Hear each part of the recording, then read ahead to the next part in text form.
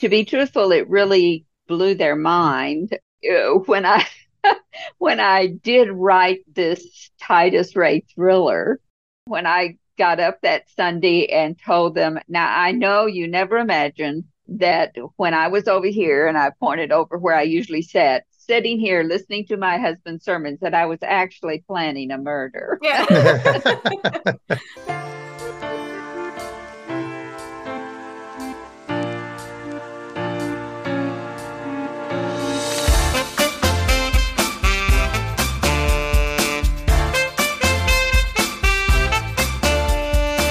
Welcome to The Right Note, a podcast dedicated to the independent author.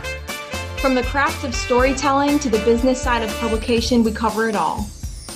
I'm J. Ryan Fenzel. And I'm Keira F. Jacobs. And this is The Right Note. In this episode, we welcome thriller, mystery, and suspense author Luana Ehrlich to discuss being prolific, sharing the faith, and finding the right voice for your hero. Welcome back to The Right Note. Remember to join our community and follow us on Instagram at The Right Note Podcast. And if you like what you hear, post a nice comment about the show on podchaser.com. Our guest Luana has written quite a few books, and she's brought to life 3 different series characters. And we'll get into the details and all that in our interview, but it got me thinking about modern day prolific authors. And the first author that comes to my mind when I think of prolific authors is Stephen King. And I looked up how many books Stephen King has written, and he has 77 books that he has authored to this date. And it seems for a time he's putting out 1 or 2 books a year, and to me that's just incredible, right? And I was interested in looking up, well, who else is considered a prolific author? And I was kind of stunned that Isaac Asimov, looking at it in a modern day kind of author perspective, Isaac Asimov has written 400 books. Nora Roberts has written 200 books, R.L. Stine, 430, and Danielle Steele, 179. And these numbers are staggering to me because I've been writing for 17, 18 years, in the novel format, and I've just finished my 5th one. So, Keira, I got a question for you. Suck it to me. Do you think the ability of some authors to be so productive is a result of pure determination and effort? Or is it a natural gift? It's probably a mix of both, because you can't just sit down and say, I'm going to write 200 books and do it if you're not gifted at it, and be successful in selling them if you're not gifted at it. So I think it's kind of a mix of both, but also some people are way more disciplined than others and they work in that way. Like, I'm going to write this amount of words a day. I'm going to sit down at my desk for 3 hours a day, and they work really well that way. So it almost might just be like a character type or like a personality difference between different writers. I think you're on something when you say it's kind of a mix of both. Because when we speak with Luana, you'll hear she mentions the everyday set a number, write a certain amount of pages thing. So there's definitely determination involved in it. But for you to have the ideas of the stories and have the characters clearly in your head and be able to put these on paper and tell these stories at such a rate, it also has got to be something innate in the author, I think. Yeah. I mean, I wrote every day for like 2 years, and it burned me out, honestly, to the point where I was like, oh, I'm not even really having fun when I sit down to do it anymore. I don't know. It burned me out doing it every single day. So I really think it's like a personality type. Some people they're great with a schedule and they can stick to it and it doesn't bother them. They might be the same people that eat the same thing for breakfast for the past 15 years, which, you know what? You do that though, I guess. I do that. I was going to say, what are you trying to say? Hey, maybe you'll be prolific one day. Oh, I'm prolific. That ship has sailed, sweetheart. But like the first novel I tried to write, the story was all in front of me. It was all in my head. I knew exactly what it was, who the characters were. And that one took me like maybe 8, 9 months to write. And the last 2 have taken me at least 3 years to finish. Mm-hmm. But those, I mean, like I said, there's I still have the day job and, for one of those books. Yeah. I was still with you. You kids were still living at home and I was doing the parent thing and all that. So life gets in the way of writing, but as it should. Mm-hmm. So, but yeah, um, I don't think I have the prolific gene, and I'm afraid I didn't pass it on to you either. I probably don't, but as we were speaking before that I don't have a goal in my life to be prolific. Like I really just focus on whatever I'm working on at the time to be good, and I guess I'm not really driven by the amount of books that I publish. Yeah. Well, some authors have written long series of books. I mean, several books with a character or a group of characters.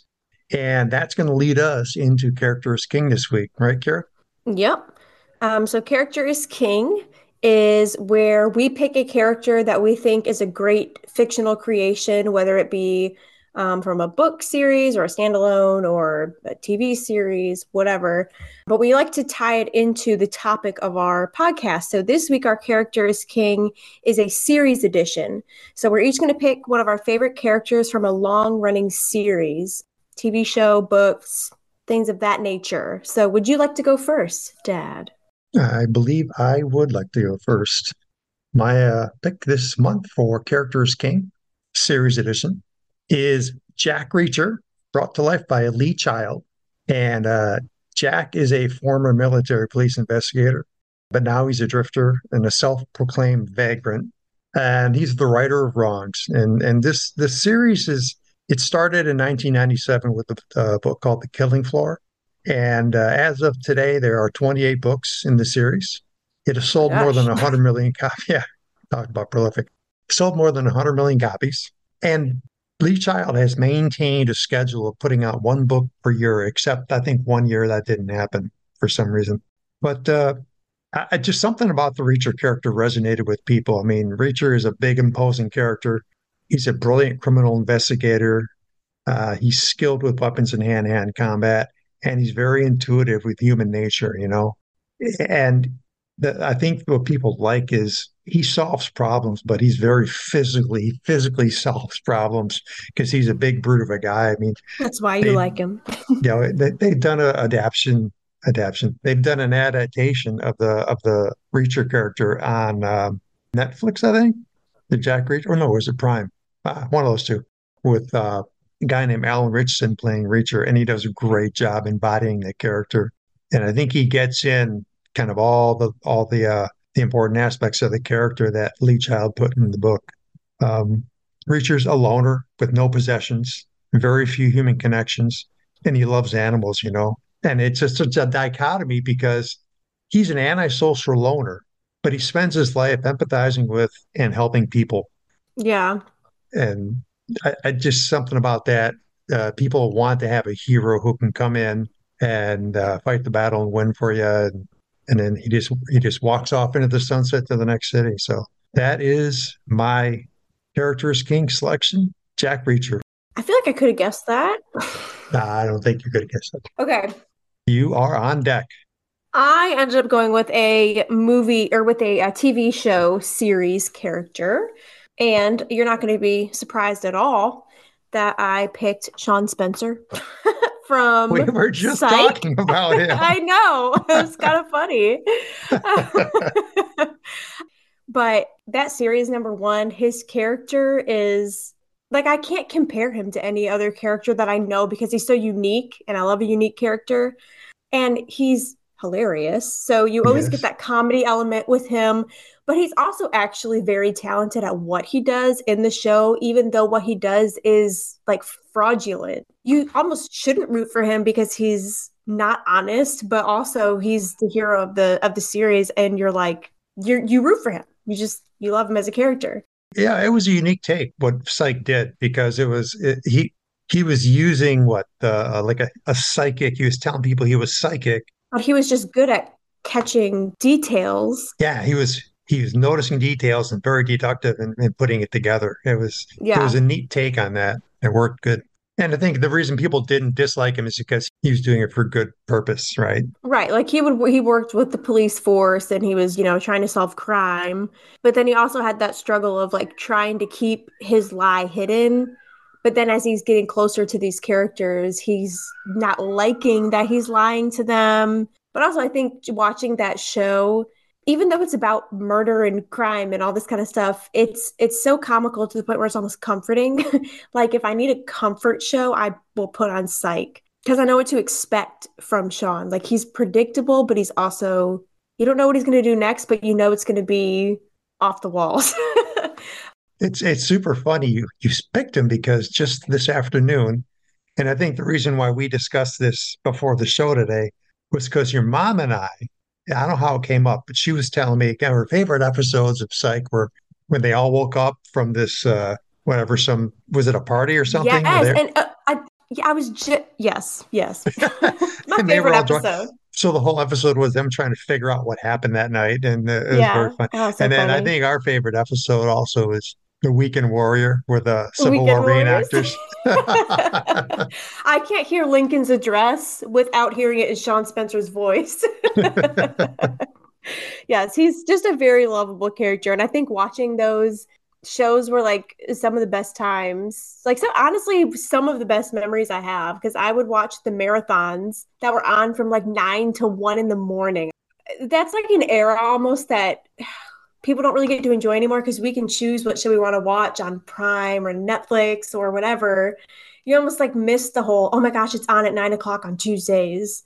And it's a marathon. Like I'm gonna sit here and watch it. Like it's yeah. So just good times, great character.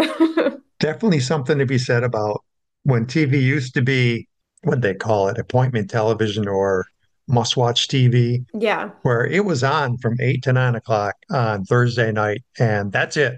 And you had to be there at that time, Yeah. and you had to make time to watch it.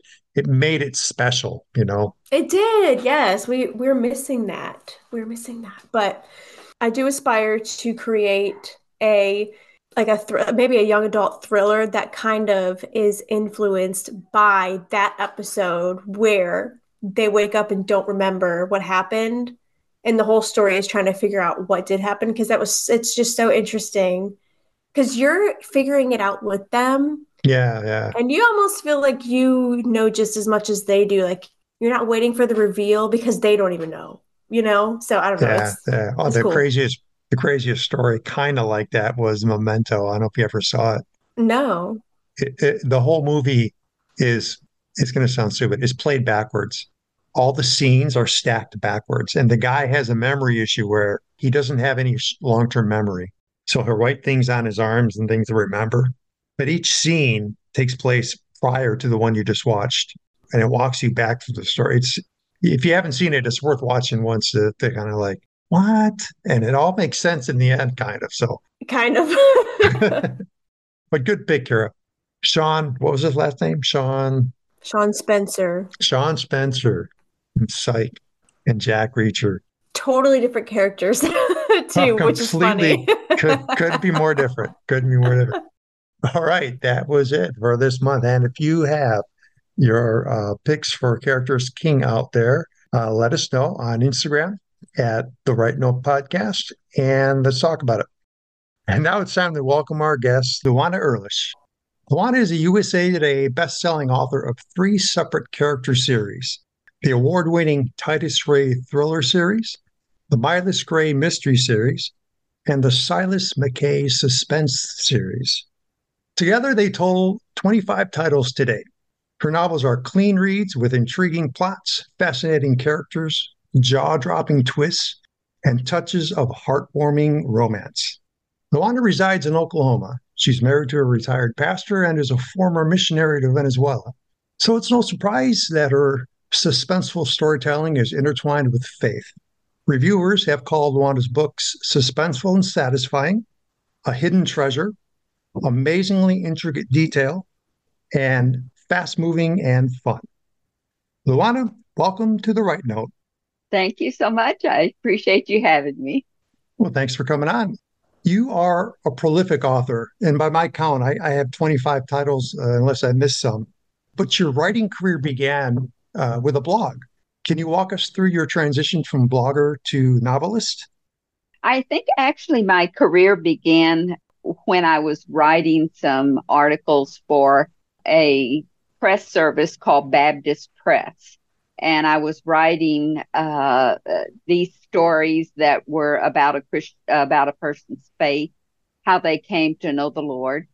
And I did that maybe one or two a year, and they're published in a weekly newspaper that goes out to all Baptists internationally. And so as I was doing that, I always loved that story part.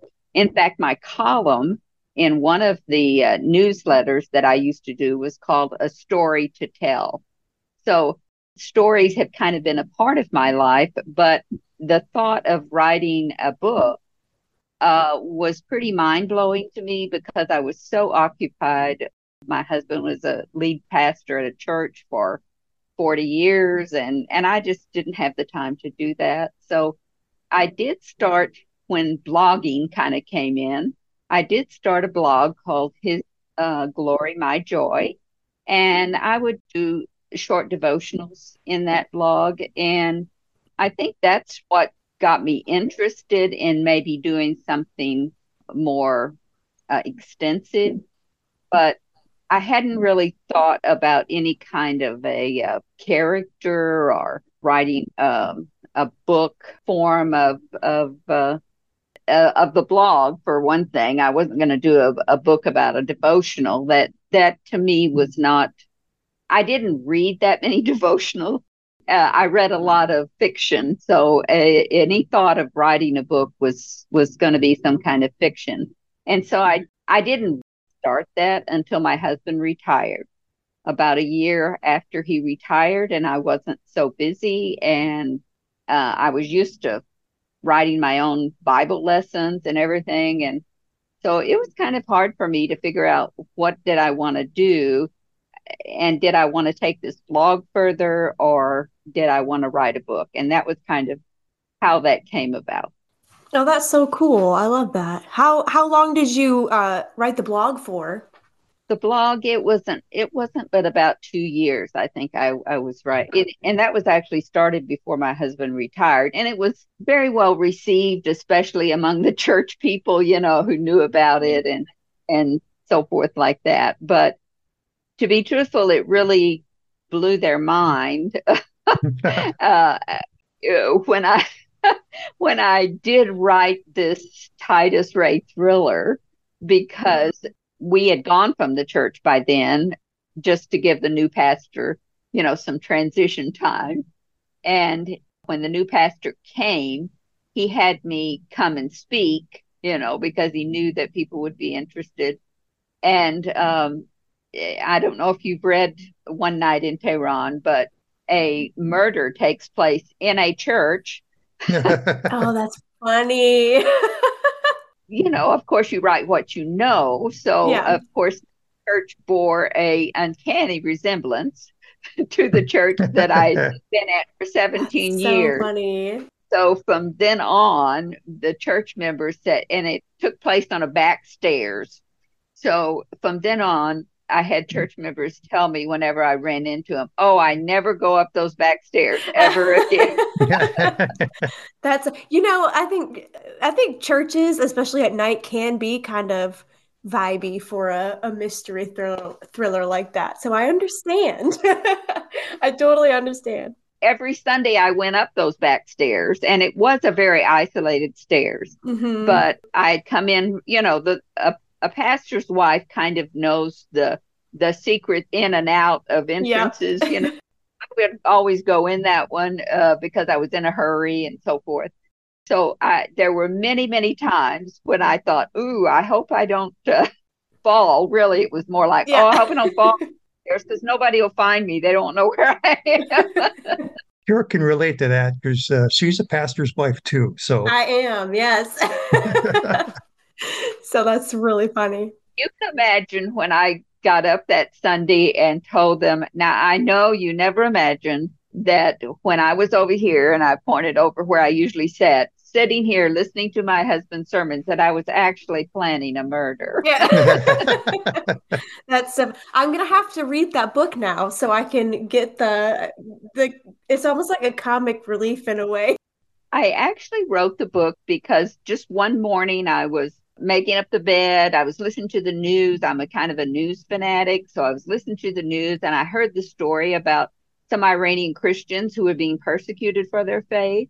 And because I read a lot of CIA stuff, I thought, I wonder what that would be like, if a CIA guy was kind of trapped there with them, these Iranian Christians, and he wasn't a Christian. And what if he became a Christian? And then how could he go back to the States and try to live out his faith? I mean, it's not like he could go to church every Sunday and he would be having to lie and cheat and con people and kill people. And, how do you do that? So that's the premise behind that.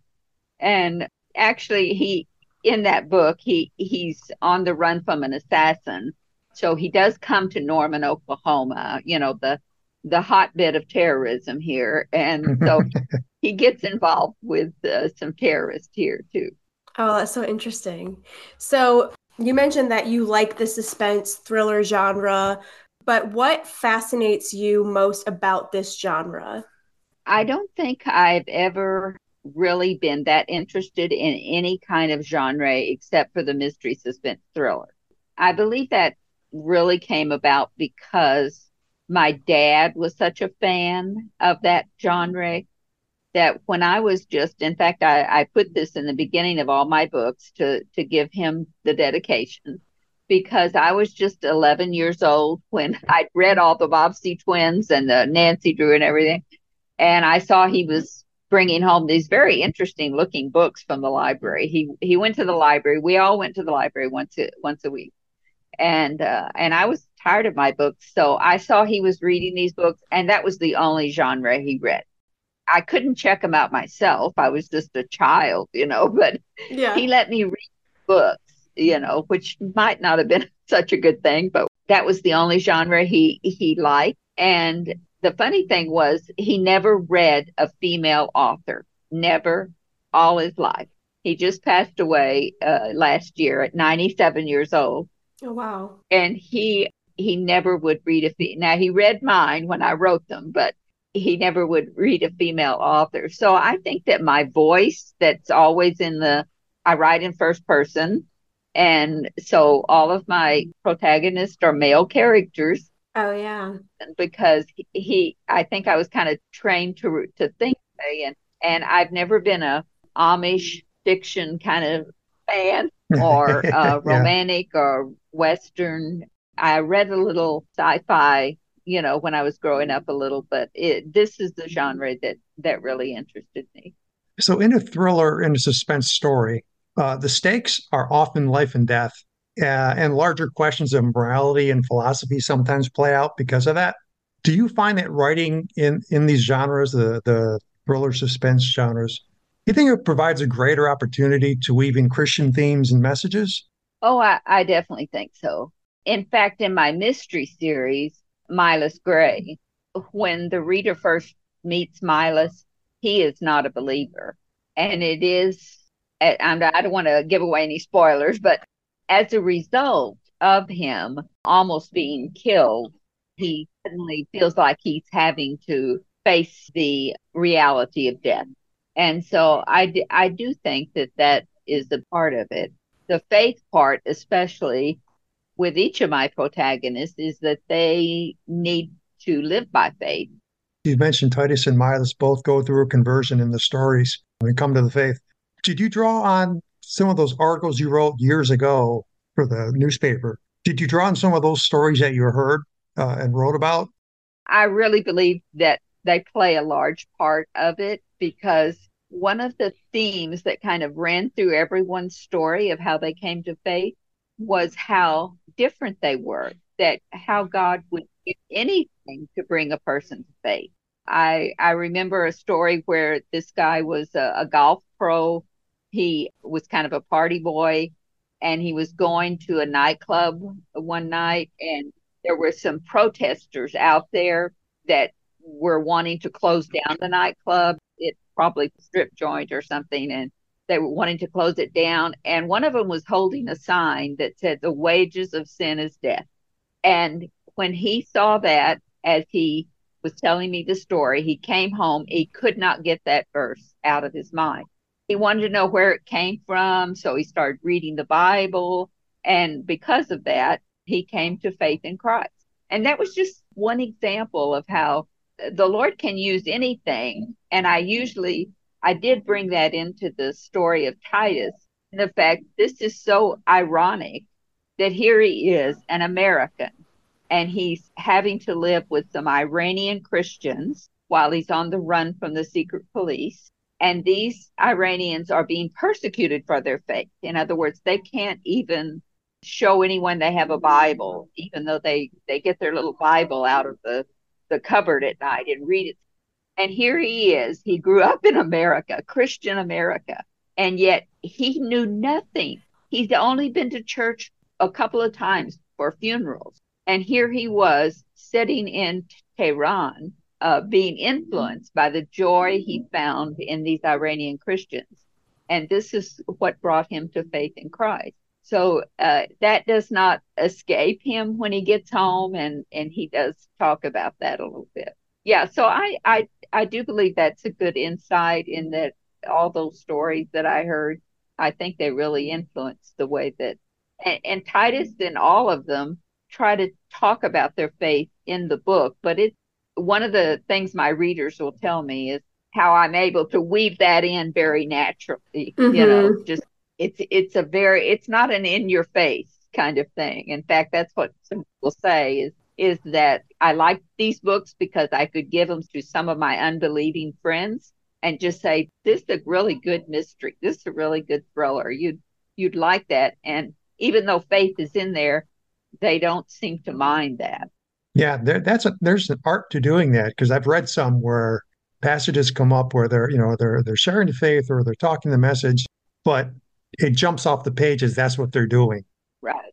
To make it flow and be a kind of a natural exchange between people is a real art to doing that. Yeah, he's always thinking about how that he doesn't know how to do this, And again, he can't go to church, so to speak. So all he does is start reading his Bible because that's what he saw these Iranian Christians do. And so he has to go and buy a Bible for the first time in his life, that kind of thing, and he fails a lot of times. He's used to lying, and he lies all the time, Oh yeah, yeah. and he cons people. He's deceitful, and that gets him into trouble with his love interest that he meets, who is a Christian. And so anyway, it is something that I weave in there, and I do try to keep it very natural. That's awesome. As mentioned in your introduction, you were once a missionary. So today as an author, do you consider the fans who read your books your mission field now? My goal in writing is to entertain, first of all, and then to encourage believers. When you're in the Christian fiction genre, 80% of your readers are going to be Christians, so I want to encourage. But at the same time, I advertise in secular motions. Right. So I do enlighten them. And at the same time, I get emails every single day from my readers because I encourage them at the back of the book to write me. And I do see that. I don't think I saw it that way at first, but the letters I get from them that says, I had not really thought that much about it. Might be good for me to start reading my Bible. Yeah. I do know that, every time I'm writing, I do feel the hand of the Lord upon me. And even he is the great creator, and he can be creative through me. And I believe my stories are a result of that. No, that's awesome. I love that. Yeah. A couple of minutes ago, you mentioned that you have an acute interest in news and world events. Is this a source of inspiration for stories for you? Watching the news or seeing what's going on across the globe? Oh, yes. My books are straight out of the headlines. For instance, 5 Years in Yemen is about Titus on an operation that involves the Houthis. And you've been hearing about the Houthis in Yemen.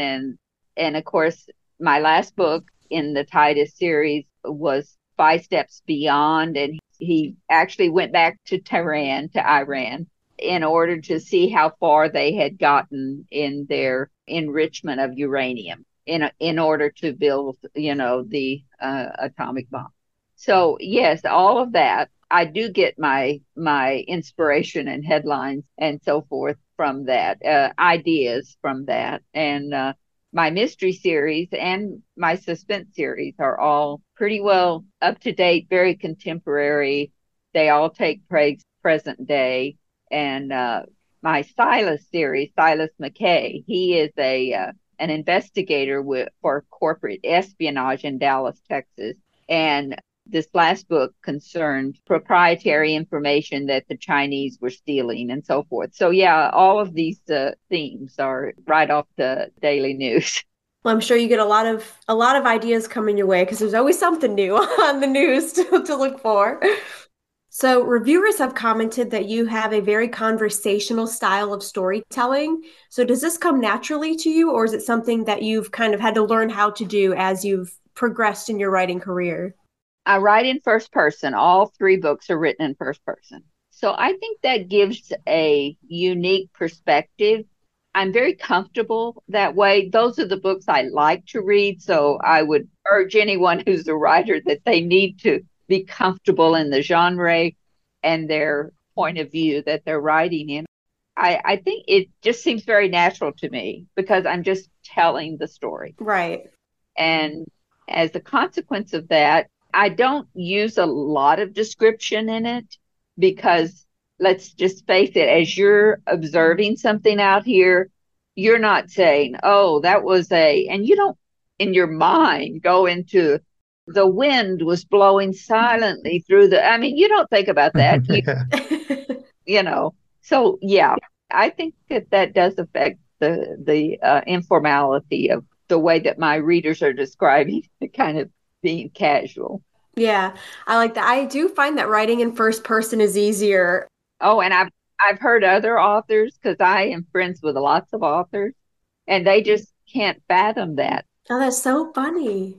Yeah, they said, "Oh, I can never write in first person." Well, so my first 4 books I wrote in third person. Yeah, but I wrote short stories in first, right? And then the last book I just finished is first person. And you're right. Writing in first person, there's a more natural intimacy, I guess, with the character and the storytelling. It is. It's kind of more relaxed because Right. it's kind of you're looking at it like it's just me telling you a story. Right. And you have to be very careful in that point of view not to tell the reader something that there's no way as first person you could know that. Right. You can't know what somebody else is thinking. Yeah. So you have to write it like he seemed to be, or something along those lines. Because I think the reader would pick up on that, especially if they're used to their own thought. And I believe that it is, and obviously it is the most intimate way of describing something in a book. And some people like that and some people don't. Yeah. Totally what you just said, because I was used to writing third person, so I'd be able to pop between main character and the antagonist and whatever, and that's how I would get information out. And in this one, with the first person, I'm like, can't do that. No. I somehow you got to find a different way to get information to the reader. And I think it's easier with this genre because, like in my Mila's series, he's investigating, and the reader, it's a mystery. So as he's investigating something and learning information, he doesn't know too much, so he can't tell the reader. The reader has to find out like he does. Mm-hmm. I think it seems a more natural way to go for me, at least, but I realize it's not for everybody. But somebody asked me the other day, an author asked me, would you ever write in third person? And I had to think about it a minute. I thought, no, I don't think I ever will. I feel like it kind of depends on, like, I read a lot of fantasy. And so in a lot of fantasy books, there's multiple point of views. And so a lot of what I read is in third person because it's switching back and forth between, multiple characters.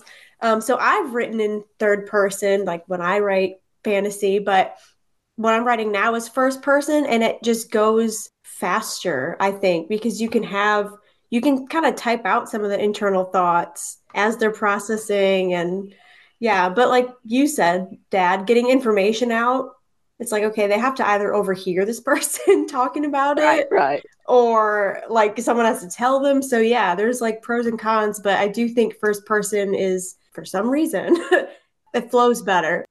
I think that's one way to get humor out in first person because you can write for instance, with Titus, he does observe everything, but he's not as self-aware sometimes as he perhaps needs to be or should be, so that you can have a character say something to him and he doesn't quite get it or whatever. I mean, but the reader's going to get it because he sees that, he or she sees that. It is a way to get humor out because you can make him seem sarcastic or have him be sarcastic too. Again, I'm sure I'm prejudiced, but I think the first person does help to get a lot of humor out. I haven't really thought of it, but I think your observation is absolutely correct because I'm just thinking about, things I've written in this past story. And because of the inner monologue you can put in there, like your character being in a conversation with somebody and outwardly he's up to speed, he got everything, but in his head he's going, what's going on here? And Yes, the way he's thinking about something and working through it, you can get a lot of humor out of that. exactly. I'll switch gear a little bit, but it kind of plays into this first person narrative thing, but in a way. Now, all your books are on Audible, audiobooks, right? And you put clips from the books up on your website, which I think was brilliant. I listened to a couple of those clips one night in Tehran, listened to that one. I was really impressed with the narrator and how he read your words. Right. And I guess the question I had is, do you get to pick the person who narrates your stories? Well, I'm on Amazon on what they call ACX is what it's called, acx.com, but it's the audiobook version of Amazon. And there's another program called Find a Voice, I think, or Find a Voice, I believe that's it. But on ACX, you put it on there and then you say that you do not have what they call a producer, but that's the same as a narrator, okay, a producer, because they produce their voice, I guess.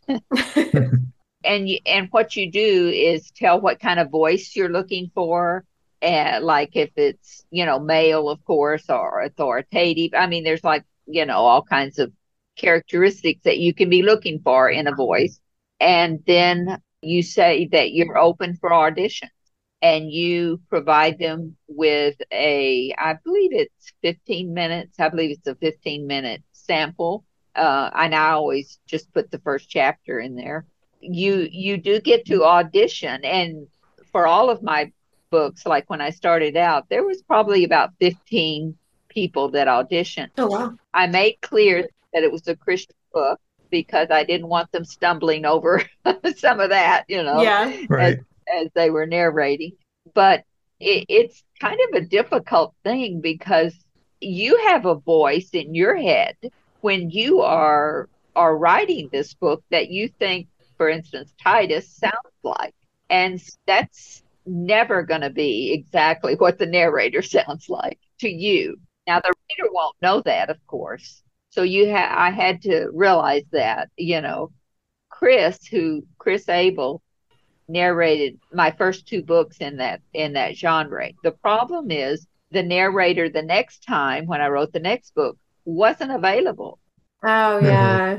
I mean, I know, and that is so hard because now the reader or the listener is going to have to hop among several narrators. And I have 10 books in that series, and I think I have four narrators. Now, I've had the same narrator since for the last six books, I guess. So that's good because I've heard that audio listeners like that consistency. And my Milas books and my Silas books all have the same, not the same narrator, but the same voice. Mm-hmm. It's a lot of fun. If your books aren't narrated, you should you should get them narrated. It's fun to listen to have them come alive with that voice. I've thought about getting that done, and I just haven't gone that extra step to actually do it. It's very easy, and it depends on. It's not very expensive. If you don't want it to be, you can do a royalty share with them instead of paying them outright, and it's an easy process, really, and your readers will appreciate it. That's true. Yeah, a lot of people do audiobooks. They say they get through books faster doing audiobooks, Yeah. which I mean, I understand that. I read so slow. Because they can listen while they're driving. Yeah, commuters and when you're going on a trip or and people are used to listening now, podcasts and so forth. Right. Yeah. So you have three separate book series with three different main characters.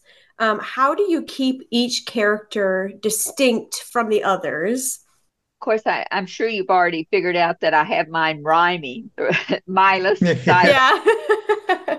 and their last names rhyme too. I just sort of did that as a branding thing, you know. Yeah. I just thought that was kind of fun. I love words, obviously, so that was kind of fun to do it that way. And they each go along with the three series, you know, Titus and thrillers and Silas and suspense and Yeah. Milas Oh, mystery. that's funny. See, I didn't even pick up Oh on man, that. okay. I didn't pick that part up. Okay. Very clever. And I also, you know, number my books so that you will know what, how they go. Except when I got to the Titus one, you know, I was doing a date and a place, and I had 5 years in Yemen, but I knew I couldn't do 6 decades somewhere, so I had to switch over to a different thought there to step.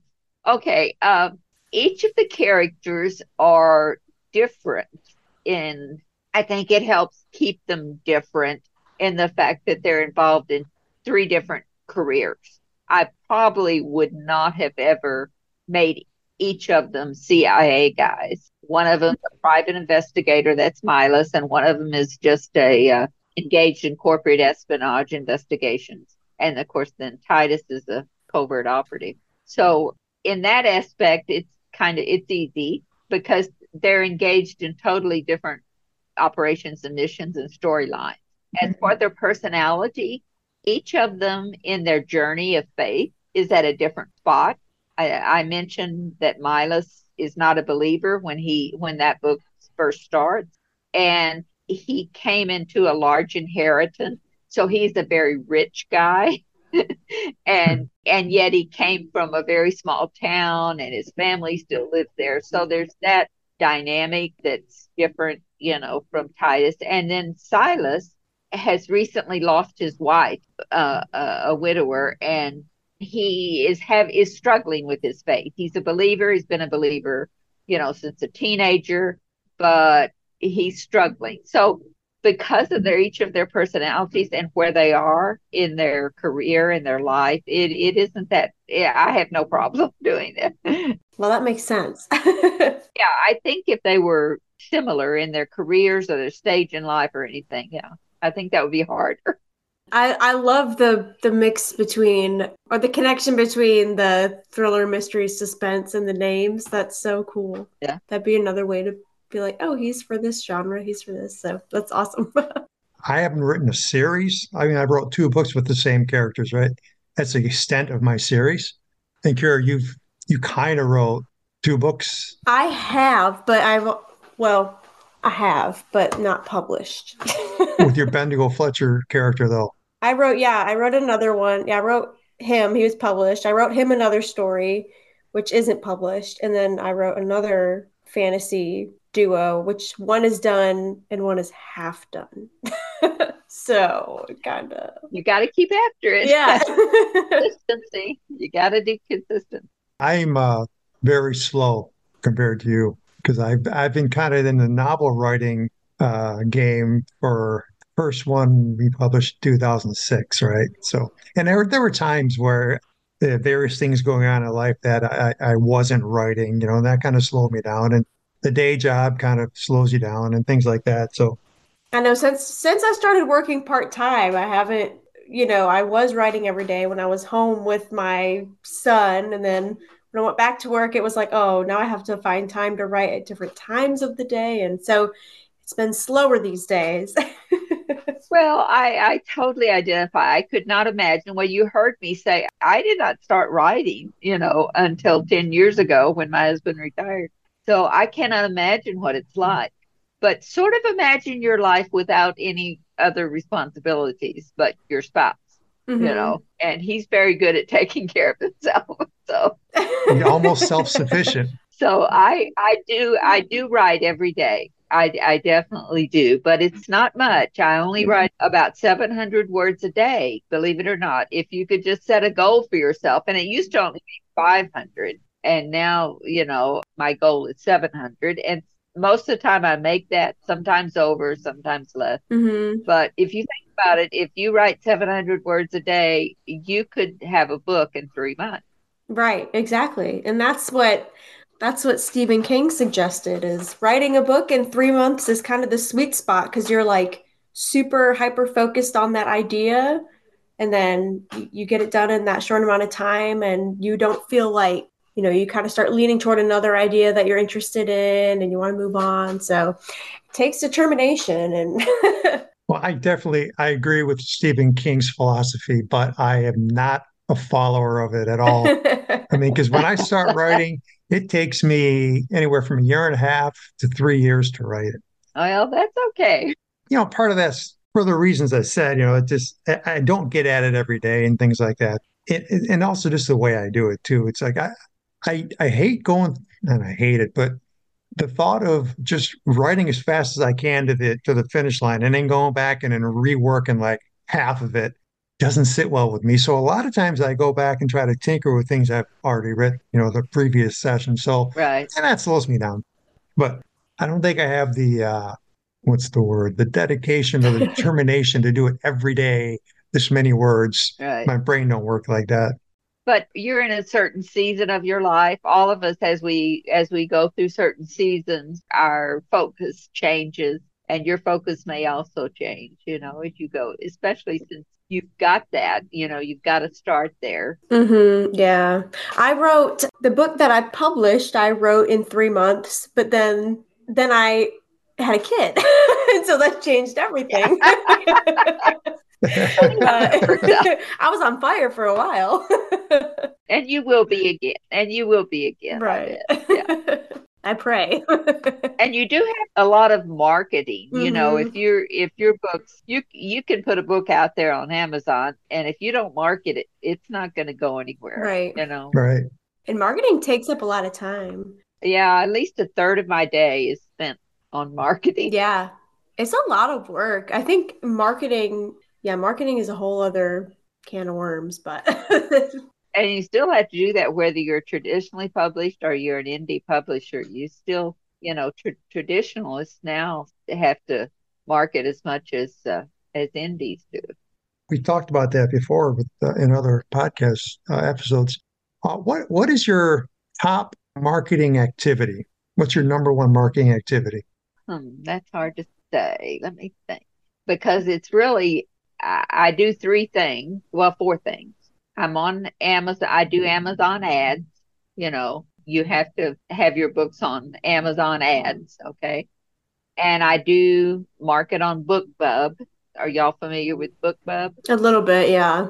I market on there. And then I have a newsletter that I put out every 2 weeks. And I have about, 12,000 subscribers on my newsletter list. My goodness. And then every 2 weeks, because I am in Kindle Unlimited, are you familiar with Kindle Unlimited? Mm-hmm. Yep. Then I can have Amazon put my books on sale for 5 to 7 days every 3 months for whatever, it's usually 99 cents, or offer them as free. I would only offer as free my first book in a series. I would never offer my other books, but I will let them go on sale for 99 cents for a 5 day period. And whenever I send a newsletter out, then I always advertise that that particular book is on sale for 99 cents. Mm-hmm. That takes a lot because you've always got to stay on top of that. And when I am advertising in my newsletter for those 5 days, I put that book on certain book club sites that advertise books to their readers. Things like, and you may have heard of some of these, like the Fussy Librarian. I don't know if you've heard of these, or Free Booksy, or Bargain Booksy, the Faithful Readers. Yeah, I don't know if you've heard of any of these book. Do you belong to any of these book clubs? Mm-mm. So you can join those. A reader joins those, and they get a newsletter every day telling them which books are on sale. Okay, cool. And so I advertise on those particular. I choose one and advertise on that. So it's a process of continuing to keep that going. Right. Yeah. I'll put you all on my subscriber list so you can know what I'm talking about. Yeah, no. Promoting and promotions for your book is a full-time job. It is. And then you're writing all the time, so that's kind of a full-time job too. So yeah, I'm involved with my books probably 8 to 10 hours a day. Yeah. Wow. That's awesome. It's just a full-time job. Just think about if that was all you did. Mm-hmm. I do see about my family. I do have grandkids and daughter and so forth. it makes a huge difference when you love what you're doing, though, right? You're working for yourself. Oh, absolutely. Yeah. Yes. If you look forward to doing this every day, and I do still, if I don't, then the day that I don't will be the day I said, okay, I think I'm done now. Yeah. I can't see that coming in the real near future. And of course, every day I get emails, so I personally answer every email from every reader and have good correspondence with some of them. Yeah, that's all. I think that's one of the best parts about the writing journey is the messages that you receive from readers. It's so encouraging, to know that somebody took the time to reach out to you and kind of encourage you right back. Makes you feel like you're doing something right? Yeah. I have especially enjoyed my getting to know other authors, and I did that by joining various author groups on Facebook, and from that, there's a community that Christian indie authors. Well, you can find all the groups on there. And when I was up for a Carol Award, there's the American Christian Fiction, and I was up for a Carol Award and went to this conference. Then I met lots of authors there. Yeah. And someone else who was in competition with me in that particular genre. We became best friends. And then she had a whole circle of friends. And as a consequence of that, I've been in several box sets where we each wrote a novella, and that's how I became a USA Today bestseller in that group of a box set. Oh, that's so cool. Oh, neat. Yeah. The writing community is a wonderful community, very encouraging to each other. And I met one of my best friends through the writing community, and she lived in the same city as me. So, oh, how fun. I know. It was funny. So for my last question, I'm going to go a little off in a different direction. Okay. And while I was researching for the interview, digging into your past interviews and things like that, I've read that your husband actually once served at a church in Flint, Michigan, and you attended U of M Flint campus. And this is interesting to me and Keira because we're Michigan natives, and I still live in the state. Keira's in South Carolina now. I was just wondering, what reflections can you share with us about those days you lived in Michigan? Well, they were very cold and snowy. I get it. Very cold. Yeah. January. Yeah, we're getting there again. Yeah. Yes. My daughter was born January the 7th. Okay. In Flint, Michigan. Okay. Oh, wow. And Excellent. And the day that I went into labor, it had started snowing, and it must have snowed for 6 days. They couldn't get people into the hospital. That was back when you had to stay there for 7 days in the hospital after you had a baby. Nobody. Oh man, yeah, they kick them out. I know. Now. Nobody could come and see me. It was quite the experience, and so I remember that about Michigan. My brother still lives up there in Flushing, Oh, wow. Okay. and I actually made my Titus character. He is from Michigan. I had him grow up in Flint, so and he went to the University of Michigan. Okay, so I have fond memories of that. We only lived there about 4 years, and then we came south to Texas. So when my husband was going to go to seminary, I remember.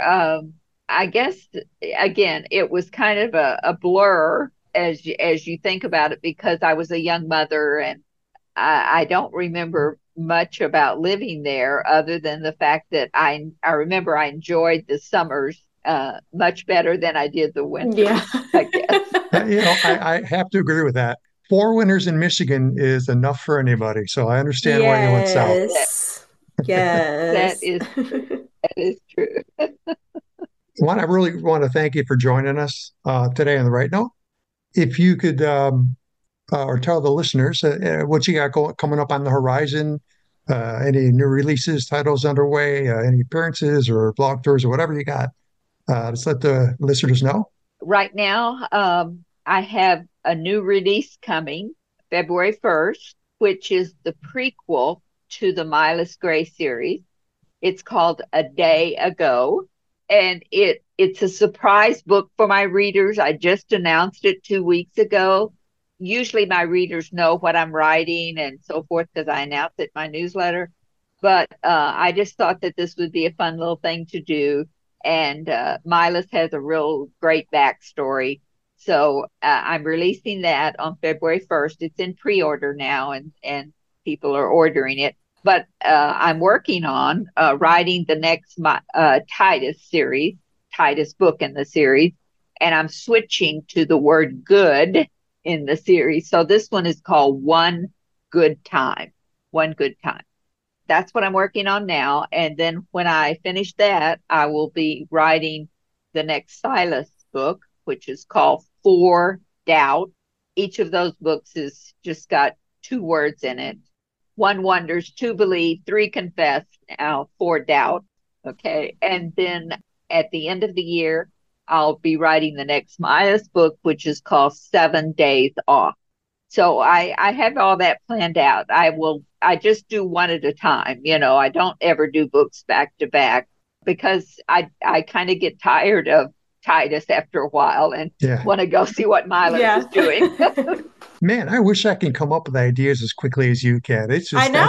I struggle with that so much.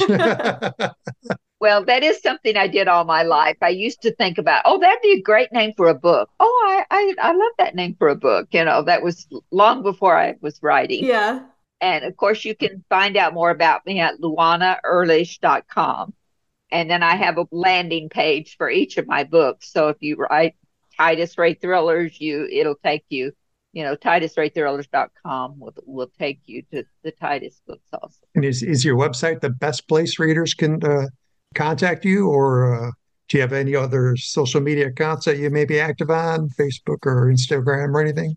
Well, I would think my website's the best place because there's a contact page there, but they can also contact me just author at luanaehrlich.com. Okay. That's my email address, which is pretty easy. Well, again, thanks for joining us today. Yes, thank you. Thank you so much. Well, it's been great. I enjoyed talking to y'all, and I encourage you both to keep writing. Thank you. We need it. We'll do our best. And best of luck with your new titles. And as we say on the Right Note, keep your pen to the page and write on.